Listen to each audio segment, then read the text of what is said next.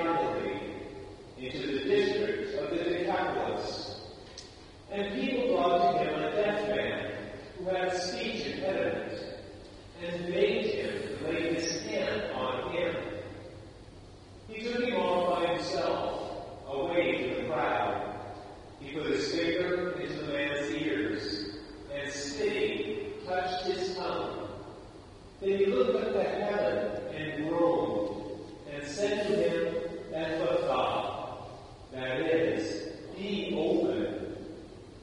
And immediately the man's ears were opened, his speech impediment was removed, and he spoke plainly. He ordered them not to tell anyone, but the more he ordered them not to, the more they proclaimed it. They were exceedingly astonished, and they said, He has done all things well. He makes the deaf hear, and the mute speak. The gospel of the Lord. Thanks be to God.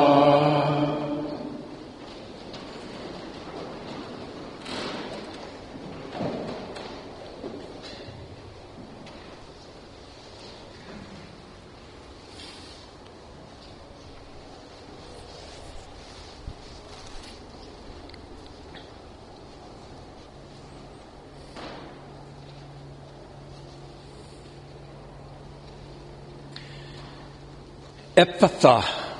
Now that's a weird word. It's weird not just to us, but it was also weird to Mark's listeners. That's why Mark has to explain the meaning of the word. It's an Aramaic word. Jesus spoke Aramaic, not Hebrew, and certainly not Greek. And it's a word, though weird, that is nevertheless powerful in the Gospel of Mark. Ephphatha.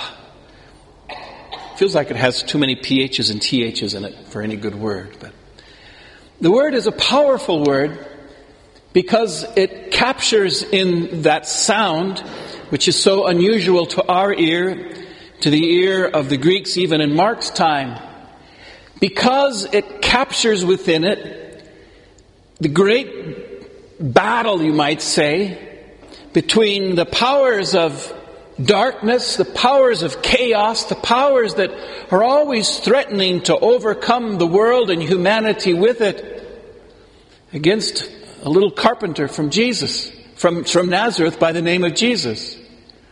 Ephphatha is the word Jesus uses to push back against that chaos, So the story begins, as you just heard, with Jesus coming back into his own kind of countryside, and he's been traveling around up in the north, and he comes back, and the people bring him this person who is deaf, and because he's been deaf, perhaps probably since birth, he's not able to speak. He's never heard living language in his ears, so he can't reproduce it with his tongue.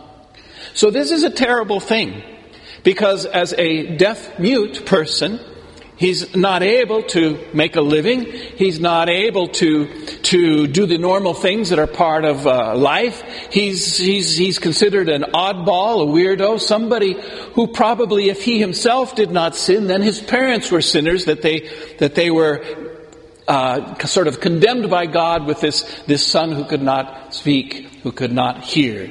That's kind of the way they looked at things in those days. If you had something bad happen to you, it's because you had done something bad. And that was the case. It was sort of dishonor by just nature in a way. So he's in a bad way, this fellow. And it's not his fault. That's the thing. It's so unjust. It's so unfair that this man should have to spend his life not only not hearing, not only not speaking, but also having to live with this shadow of sin kind of hanging over his head that he can never escape. And so he represents, in a way, he represents anything and everything that can go wrong in life and go wrong in the world. You know, it's that all of that stuff that gets thrown into the basket that's labeled, it's just not fair. It's just not right. And in a very real way, he represents, in this story at least, as Mark tells it, not just sort of a generic sort of not fairness, injustice, but something deeper than that. Going all the way back to the story of creation. If you remember the very, very beginning, you know, the world is covered with the waters and it's all dark and it's chaotic and it's this power of chaos that sort of fills the universe. And it's only God's creative power. It's only His grace. It's only His love. It's only His word, His breath that calms the chaos and pushes back against the darkness and allows life and love to then flourish. And that's precisely the situation we have as this man is confronted by Jesus. So we know this is a big story. This is a big deal in Mark's gospel because Jesus doesn't just sort of wave off the guy, give him a little blessing and say, go be healed and have a nice life. To the contrary, Jesus, first of all, takes the man apart. He leads him away from the crowd. He takes time out of his busy schedule to walk this guy to some private place where they can be alone. That doesn't happen very often in any of the Gospels. Secondly, he goes through these sort of strange rituals. He puts his fingers in the man's ears. And then he touches his tongue with his own spittle. He's giving him his life, his grace, his very spittle in a way. It's so intimate, it's almost scary. And then the most important thing of all happens. Jesus shudders from deep down inside his guts. Jesus shudders and shakes because he is in battle against the powers of chaos, against the powers of darkness, against the powers that are always threatened to overcome and envelop our world and take the life and the love and the God out of it. He shudders as he faces down, face to face, the injustice, the unkindness, the ingraciousness, the sinfulness, the darkness, the chaoticness of the universe, of the world, of the human heart. And out of that shuddering, he utters that weird word, Ephphatha, be opened. And he's not just talking about the man's ears and the man's tongue. He's talking about the man's heart, his life. And he's also, in a sense, talking about all of humanity with its darkness and its unfairness and its injustice and its chaos and its deafness and its blindness and its muteness in the face of God's life. And he's pushing back against that with all of his force. Be open. Be open. It's the breath of God that calms the wild, dark waters of creation and allows life and grace and most of all love to have a place to grow and to be flourishing. That's what's happening in this story. And it's a powerful story because it is a story about all of us and about our world and our lives and our universe even. How do we fight back against all the darkness out there?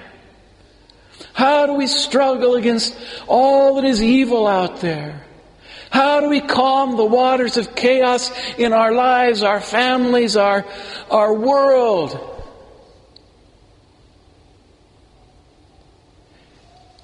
The carpenter from Nazareth. Who is he for us?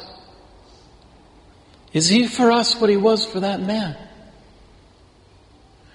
Do we trust him to say to us, as he said to him, and in a sense says to all creation, to your closed ears, be open. To your closed mouths, be open. To your closed hearts, be open. And maybe most of all, to your closed tombs, Ephphatha, be open.